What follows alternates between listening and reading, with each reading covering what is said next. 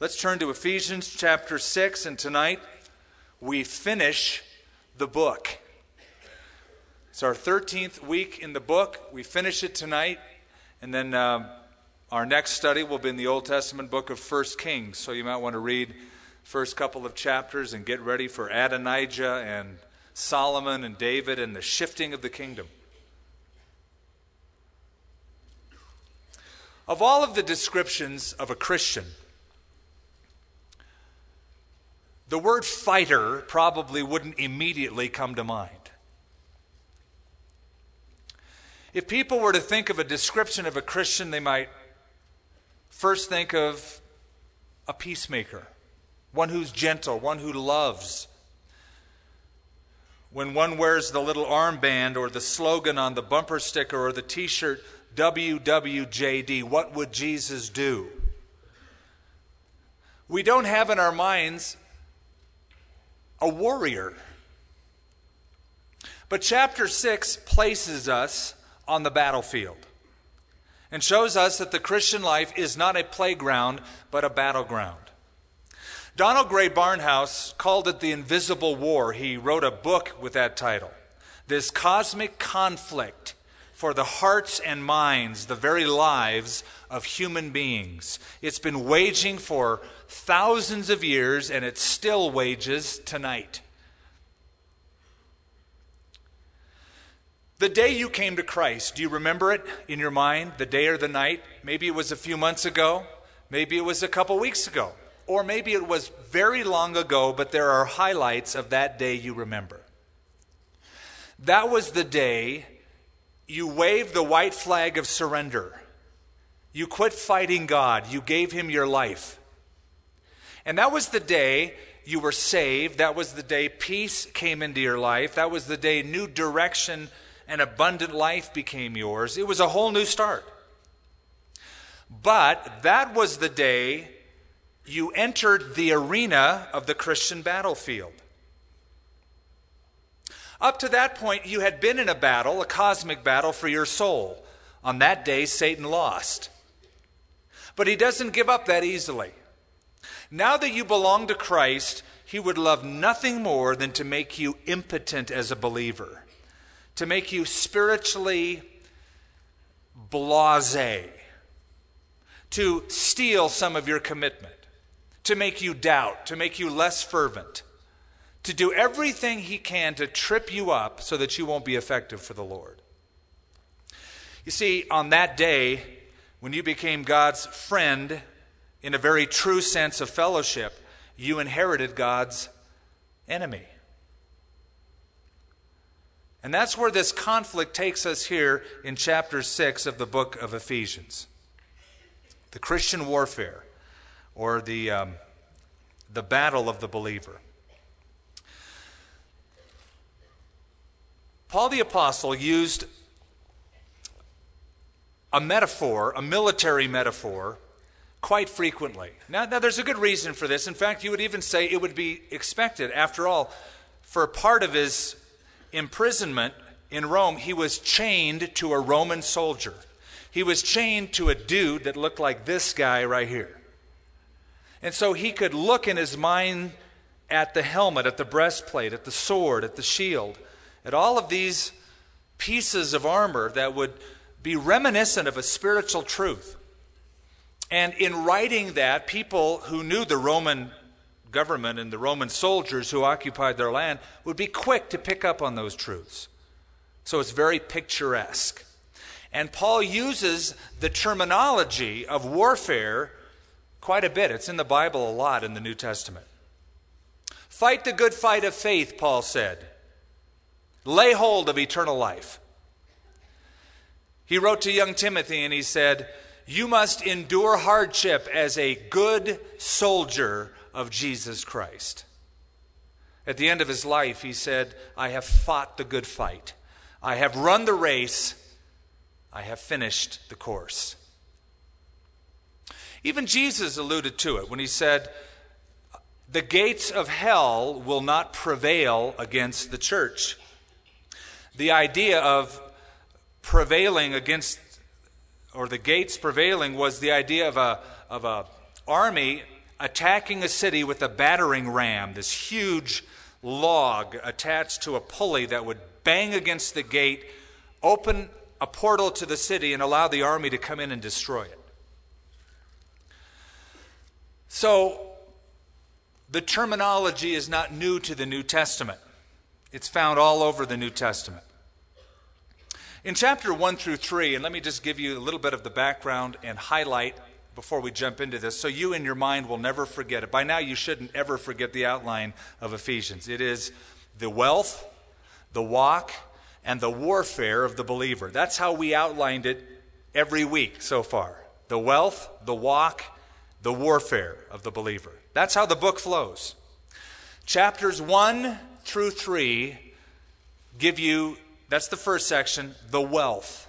Who you are and what you have as a believer. What God has done for you, provided for you, given to you. That's the emphasis. Chapter 1 opens up in the courts of heaven, so to speak. We're seated with Christ in heavenly places.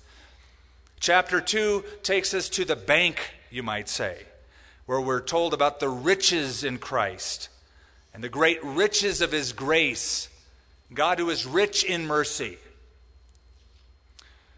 Chapter 3 takes us to the living room, where we meet the family of God, Jew and Gentile, that comprise His church. The barriers are broken down, and we're all one in Christ. That takes us then to the second section of the book, which is the walk of the believer. If the first section of the book is the emphasis of what God has done for you, given to you, provided for you, the second section has as its emphasis how you and I should live in the light of who we are and what we have in Christ. The emphasis is on what we do, not for Him as much as through the power, through the riches that He's given to us. So chapter 4 takes us to the shoe store. The truths of chapters 1 through 3, we're told to walk in them. And that's the emphasis. Chapter 4 is how to walk in unity in the church, how to walk with integrity in the world. Chapter 5, walk in love, walk in the light, walk in wisdom, and how to walk in the home. Husbands and wives, parents and children, slaves to their masters in the workplace. Takes us into chapter 6. Now we come to section 3. Wealth, walk, and now the warfare of the believer. If you appropriate the riches in Christ, if you walk in them and walk in light and walk in love, walk in wisdom, you are inviting trouble. You're sort of painting a bullseye on you as you walk around. I mean, if you think about it, in a cosmic point of view, from a strategic viewpoint, once you decide, Lord Jesus, I'm going to follow you with all of my heart, I'm going to obey you and do whatever you want me to do. Do you think Satan will give you a standing ovation for that attitude? Oh no. Here come the fiery darts. So, let's look at our section tonight. We're going to read from chapter 6, verse 10 to the end of the book. Finally, my brethren. Now, you know, Paul often says the word finally, and he doesn't always mean finally. Preachers do that a lot. Sometimes he means, finally, what I want to say about this idea is that. And then he'll move on to a different idea. But here he means finally. This is the last portion of the book. Finally, my brethren, be strong in the Lord and in the power of His might. Put on the whole armor of God, that you may be able to stand against the wiles of the devil. For we do not wrestle against flesh and blood, but against principalities, against powers, against the rulers of the darkness of this age, against spiritual hosts of wickedness in the heavenly places. Therefore, take up the whole armor of God, that you may be able to withstand in the evil day, and having done all, to stand. Stand, therefore, having girded your waist with truth, having put on the breastplate of righteousness, having shod your feet with the preparation of the gospel of peace. Above all, taking the shield of faith, with which you will be able to quench all of the fiery darts of the wicked one. And take the helmet of salvation and the sword of the Spirit, which is the Word of God, praying always with all prayer and supplication in the Spirit, being watchful to this end with all perseverance and supplication for all the saints.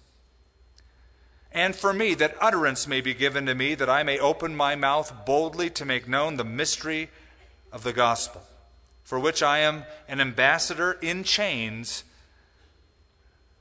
that in it I may speak boldly as I ought to speak. The first thing we are introduced to in this last closing section of the book is who our enemy is. He's mentioned in verse 10 and 11. He talks about the wiles of the devil. The first thing you want to make sure you know before going into battle is who you're fighting. That's called military intelligence. They gather who the enemy is, what the enemy is like, what his strategy is. You just don't want to launch into battle because somebody says, "We're on the battlefield." You don't just swing your sword around. You want to know exactly where to go. And so we're told who it is the devil. And we're told in verse 12, the devil has a lot of helpers. Demons, principalities, powers in heavenly places. It's interesting to me that not everybody believes in a literal devil. I speak to people who smile at the idea very politely. They look at me feeling sorry because I'm so naive, so dumb, so simple-minded enough to believe that there's a literal being of evil called the devil. 70% of America, according to a Gallup poll, believes in the devil, but half of them who believe in the devil believe it's just a principle, a symbol of evil. And the other half believe in a personal devil, a real devil. The idea of a devil is made fun of. It's the stuff songs are made out of.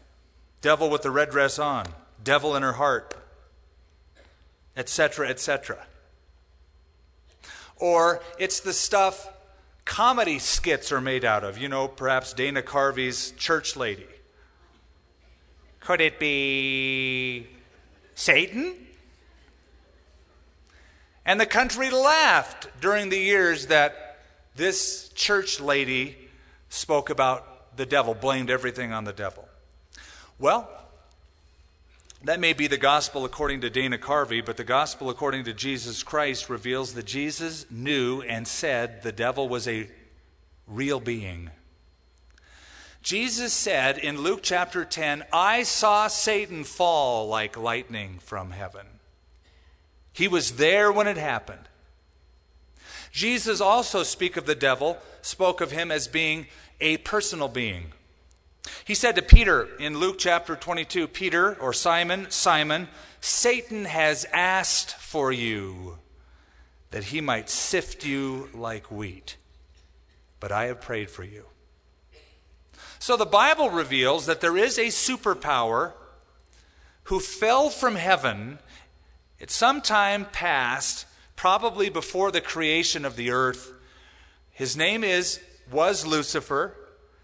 Became known as the devil, which means accuser or slanderer. He goes by a lot of different names.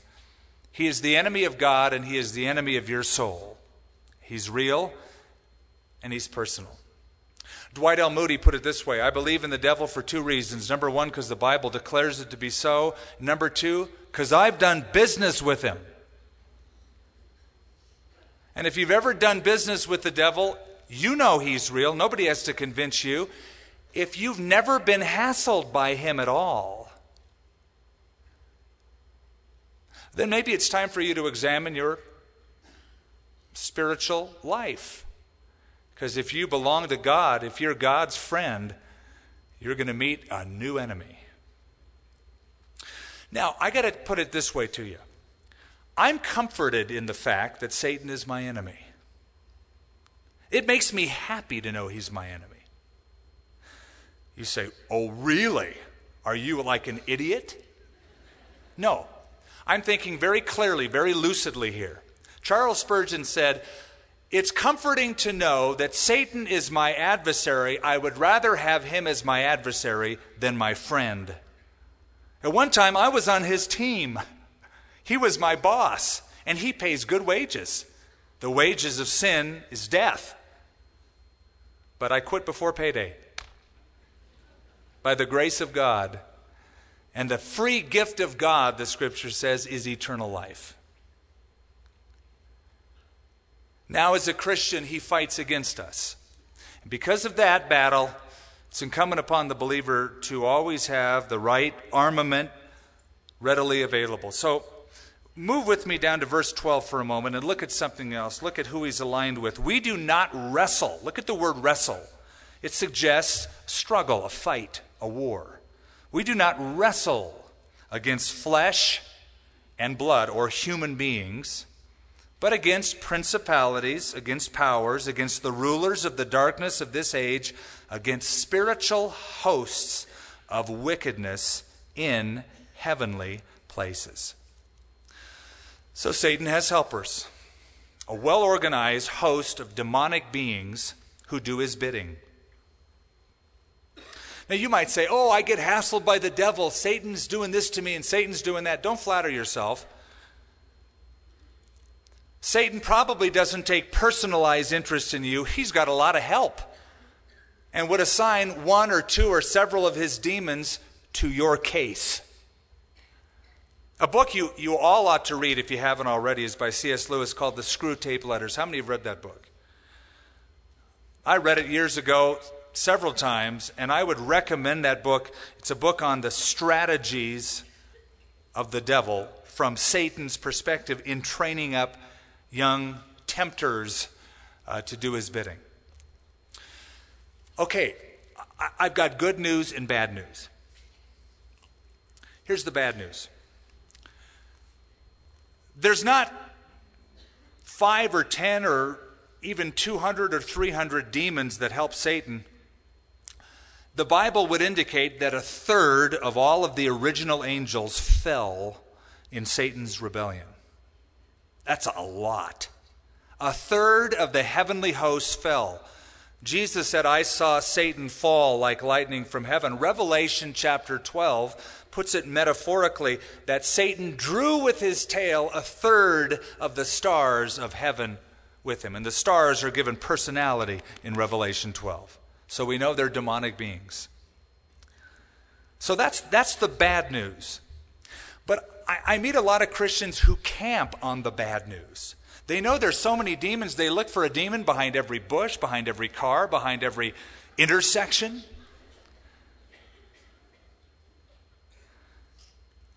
Now the good news is there's 2/3 left. And that's the fact that so many of us neglect to remember in balancing out the truth. Oh, there's so many demons and the devil. Yeah, okay. But there's 2/3 who are for you.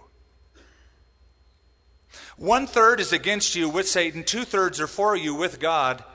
And if God be for you, who can be against you? And God lives inside of you, and greater is he that is in you than he that is in the world. So would you please stop living a defeated life, worrying about Satan, the devil, this. Enjoy the battle. Dispatch in the name of Jesus some of those angels who are for you. Do you remember the story in the book of 2 Kings about Elisha and his servant Gehazi, and they come to the town of Dothan, and Gehazi looks up and he sees that the Syrian army is encamped around the town, and he thinks, we're toast, we're dead meat. There's just a couple of us in this city. The whole army is posed against us, and they hate my master Elisha. They're going to kill him and kill me. He gets all worked up, and Elisha prays, and he goes, oh Lord, open his eyes. And he says to his servant and to the others with him, don't be afraid. There are more that are with us than that are with them. And the Lord opened the eyes of Elijah's servant Gehazi, and he looks up beyond the Syrian army on the hill surrounding the area, and he sees the hosts of the armies of God, the angels of God.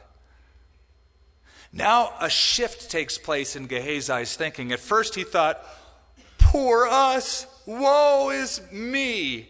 And then he sees the real situation and he starts feeling sorry for those poor Syrians. Woe are they, because there are more that are for us than that are with them. And that's the truth in the spiritual realm. So keep that in mind as you enter this battle.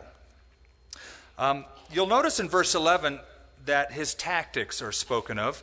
Put on the whole armor, and we'll discuss that in a moment, the whole armor of God, that you may be able to stand against the wiles of the devil.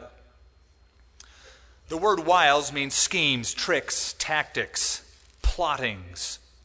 It is a word that is used of an animal that would stalk its prey and then suddenly pounce upon that prey.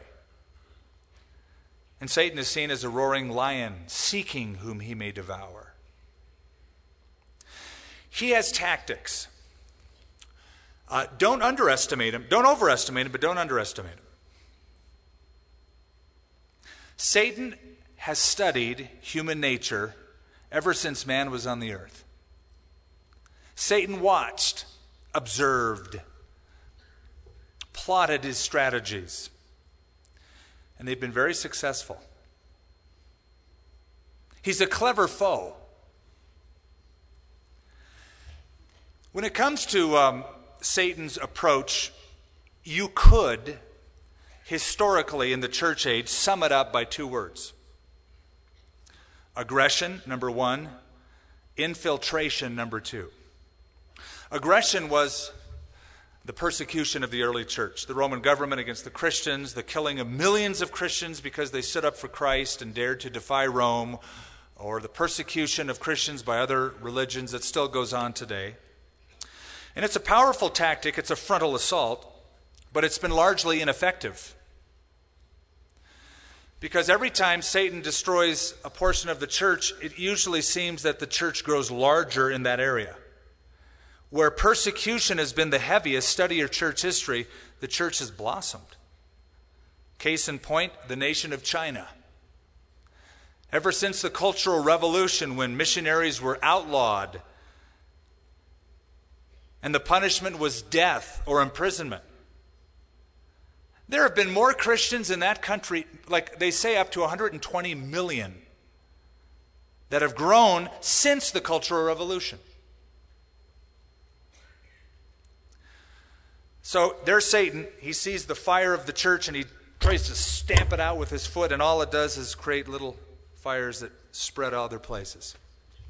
But he has a second tactic, and that's been very effective. Infiltration. You know the old saying, if you can't beat him, join him. So Satan decided, I'll join the church. If persecution won't work, pollution will. So he infiltrated the church with false doctrine, compromising believers. Jesus predicted it would happen. He said a man went out to sow wheat, but an enemy came at night and sowed tares among the wheat. So in any congregation, you have true believers as well as some false believers. Some who are there, but they don't really follow Christ wholeheartedly. They're not really sown in good ground. There's no fruit that is being produced. There's tares among the wheat. Now that has been a very effective tactic and wile of the enemy. Now we're not ignorant of that, the Bible says. We're not ignorant of his devices. We should keep them in mind as we get into this teaching of the armor of God. Let's look at some of the particular weapons.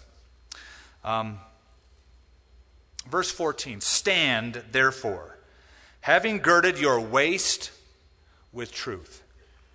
You can see on our little dummy, no offense, Claudius, a leather belt. The belt is what held everything together for the soldier. Soldiers wore a tunic of sorts, and it wasn't always this nice. It was basically a plain piece of cloth. Sometimes it had embroidery on it. But it had a hole for the head, holes for the arms, and it sort of hung loosely from the soldier. He would wear that just for normal day in and day out operations. But that long flowing robe would be dangerous, could get in the way. It would prohibit mobility. You could trip over it, do a face plant. So you would gird up the loins, it was called, or tuck the extra material into the belt, which speaks of preparation, freedom to move. Also on the belt hung the sheath for the sword. So that was sort of the centerpiece. Everything sort of revolved around the ability to move by having the belt in place, sword on the belt, and the ability to tuck the robe into the belt. The idea of girding yourself with the belt of truth is that you should be prepared with the truth. Peter said, gird up the loins of your mind. It's a Bible way using this as the analogy. Get your mind prepared for action, some translations say. When the Jews ate the Passover, God told them, have your belt on and your sandals on your feet. Your belt is there so you can tuck your robe into it and run with the sandals on your feet. Get ready for action. So the idea of the belt of truth, or as the old King James might put it, gird up, the girdle of truth, is that we should be prepared with the truth of God. You could look at that as being prepared in the Scripture, knowing the Word of God. But I think what it means in verse 14 when it says, girded your waist with truth, is that you and I should be prepared in the battle by living truthful lives. It's the attitude of truth. It's not you have to know every verse of the Bible to get into this battle, because we're going to get to that with the sword of the Spirit, which is the Word of God. But the idea is that as a Christian soldier, you should live authentic lives. Lives without hypocrisy. Be what you say you are. You're always ready, because truth is the thing that holds everything together in your life. It's the centerpiece of your life. The second is the breastplate. Verse 14, stand therefore, having girded your waist with truth, having put on the breastplate of righteousness. A breastplate extended from the neck down to the waist and was often either a piece of leather, and from that leather was hung bits of hoof or bone or even pieces of metal to provide a buffer for weapons that would come against you, or it was a thin piece of plated metal. The idea of the breastplate was pretty obvious. It would guard your heart, your lungs, your vital organs, your intestines. So your heart, which by the way in the Bible is seen as your thought life. You think with the heart. Your thoughts are produced in the heart. In the Bible, the bowels or the intestines are symbolic of your emotions. Put on tender bowels of mercy, the old King James says, or put on that attitude, the feelings of compassion toward other people. Here's the point. Even as the breastplate covered the heart and the vital organs, righteousness guards your heart and your mind. And if there's two areas Satan will attack you in, it's your thoughts and your feelings.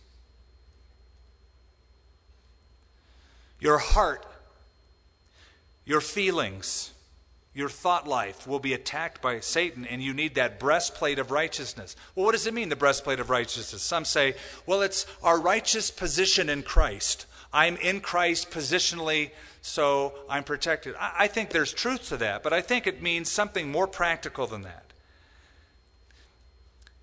It means a practical righteousness. It means right behavior. Not perfection, but right behavior. I want you to turn with me to a section of Scripture that I think will clear it up a little bit. Turn with me to the book of 1 John chapter 3. Now keep in mind what I just said.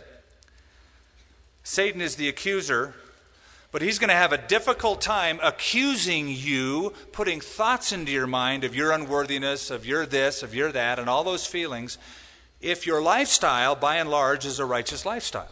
If there's practical righteousness, those accusations won't go very far. You won't entertain them much. In 1 John chapter 3, look at how John writes about righteousness. Verse 7, little children, let no one deceive you. He who practices righteousness is righteous, just as he is righteous. He who sins is of the devil, for the devil sinned from the beginning. For this purpose the Son of God was manifested, that he might destroy the works of the devil. Whoever has been born of God does not sin. Now don't let that trip you up. Keep in mind the context means you don't habitually, continually practice a lifestyle of sin. That's over. That's the past life. For his seed remains in him, and he cannot habitually, continually practice sin because he's been born of God. In this, the children of God and the children of the devil are manifest. Whoever does not practice righteousness is not of God, nor is he who does not love his brother. So can you see that John isn't talking about some ethereal, positional righteousness of being in Christ, though that's true, but something more practical. A day-by-day righteous adherence to the precepts and the truth of God. Skip down to verse 18. My little children, let us not love in word or tongue, but in deed and truth. That's practical, isn't it? And by this we know that we are of the truth and shall assure our hearts before him. Now watch this. For if our heart condemns us, God is greater than our heart, and he knows all things. Beloved, if our heart does not condemn us, we have confidence toward God. This then is speaking of practical righteousness. One of the common problems of the Christian is that of having a condemning heart. Your heart condemning you before God. But what he says here is, by this, verse 19, we shall know we are of the truth and shall assure our hearts before him. Now, I have a note in my margin of my Bible. You might have one too. The word assure, it says here, means shall persuade or set at rest. A better translation, it will tranquilize the heart.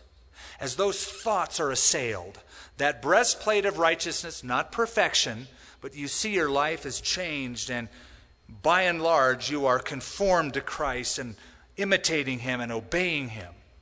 Those thoughts come, and they don't stay long, because your heart is set at rest by the righteousness because of a changed life that you have. Your heart is tranquilized, soothed. The alarm of your heart is soothed because of the righteousness that has been produced in your life. That's the idea of the breastplate. It protects the vital organs. It protects the mind and the heart. Well, let's go back. And I'll speed up. Third on the list is that your feet have the right kind of shoes. Verse 15, having shod your feet with the preparation of the gospel of peace. I'm glad they put up the pictures on the screen because you have to see it for yourself. You see the studs on the bottom of the shoes? They're like little hobnails that stick out to provide traction so you don't slip. You have a firm footing. Sometimes the enemy would put stakes in the ground and hide them so that in a battle you might fall on his ground, and in falling it would poke right through your lungs or your side if you didn't have the right armament on. It was sort of like first century landmines.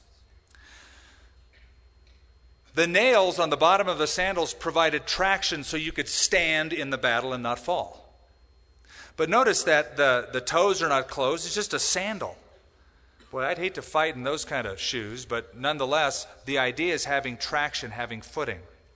Being prepared to stand firm, having your feet firmly planted in the gospel of peace. It could mean, A, you're always ready to preach the gospel. That you look for encounters, whether you're on an airplane or in the market or in school, and somebody asks a question and you give them the gospel. Or it could mean, this is what I believe it means, in a battle you are confident because you have peace with God.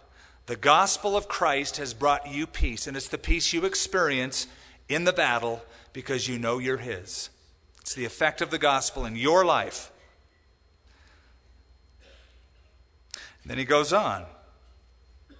Verse 16, above all, taking the shield of faith with which you are able to quench the fiery darts of the wicked one. Now you have a conflict here. The picture on the screen shows a big square shield. The mannequin shows a little round shield. That's because there were two shields. This little frisbee-looking shield was used for hand-to-hand combat when you used a short sword. The big shields were used in the battle lines, 2 feet, 2.5 feet by 4.5 feet. And these shields would interlock together so that you form an embankment, a solid line. And the idea is that you would march together, soldier and soldier, lines of them walking against the enemy, forming this huge barricade. That's how the line would advance. Behind that line, the big shields, was a line of soldiers with the second shield and the short sword. So one would prohibit the arrows from coming in or the fiery darts, and the line behind you would have a small shield attached to the left arm, giving the right arm freedom to move and go against the enemy in hand-to-hand combat. Now, we're going to show you a little clip just for a few seconds of a movie called The Gladiator, which sort of shows how that Roman shield worked.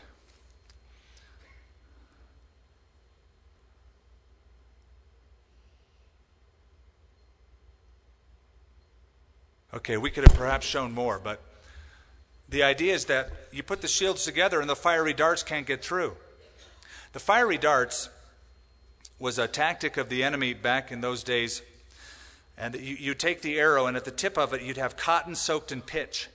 They'd light it on fire. They'd shoot the arrow. When the pitch hit, it would splatter. So you'd have fire fall. If you've ever seen the movie Gladiator, the beginning of it, it looks like a fire bomb has gone off. And it's these fiery darts that were launched that created smaller fires splattering on all of the soldiers in various directions. The shield of faith speaks of not saving faith as much as your day-to-day trusting God. When you trust God, you can stand against anything Satan has to offer. We spoke about that in one of the questions. The fiery darts come your way. The fiery darts of doubt, accusation, blasphemous thoughts, thoughts of lust, temptation. Have you ever had a thought that's come into your mind and you thought, where did that come from? That just came from out of nowhere. And then you feel ashamed of it. That's a fiery dart. That's where you have to stand up with the shield of faith. And let me explain how it works.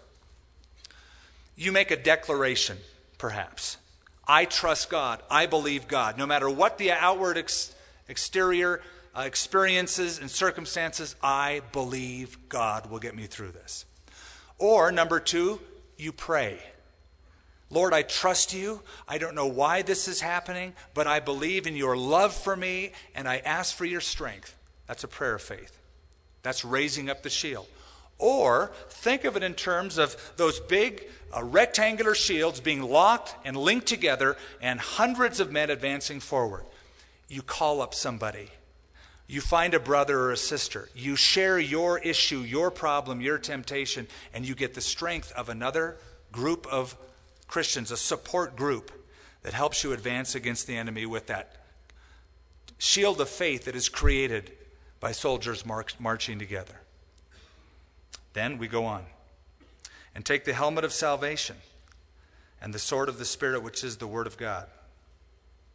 Now, the helmet protected the head, protected the mind. I'm not going to get into much of the history because of time. But the idea is that your mind is protected. Your command central is protected. The helmet of salvation. Satan assails our thought life. It's important that we're able to think clearly. Now, I meet some Christians who take an anti-intellectual stand. Well, it doesn't matter what you know. It's not important about your mind isn't important. Your thought life isn't important. What's important is that you feel this attitude of love and conviction toward God.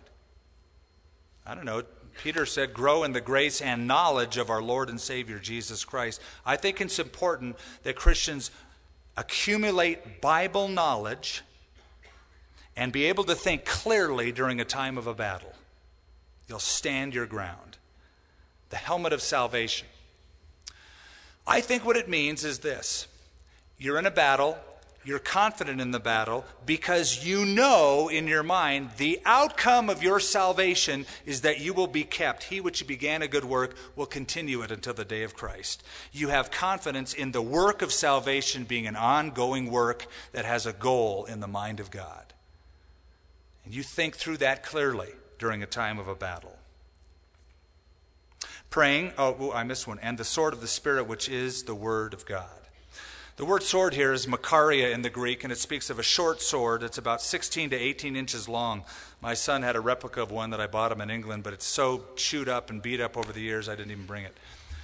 But the makaria, the short sword, was to make decisive jabs at the enemy when he would attack you. It wasn't the broadsword that was 2 to 3 feet long. It was the short sword. That's the idea. Short, decisive blows. And that's the idea of the Word of God here. The best example, I was going to have you turn to it, we don't have the time, is go and study in Matthew 4 the temptations of Jesus. And every time Satan attacks him, Jesus gives a decisive blow to Satan by using the Word of God.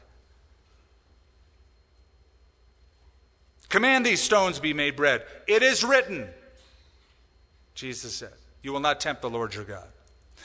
Throw yourself down. His angels will take charge over you and bear you up, lest you dash your foot against a stone. It is written, said Jesus. And he said that 3 times, strategically applying the Scripture to a particular temptation.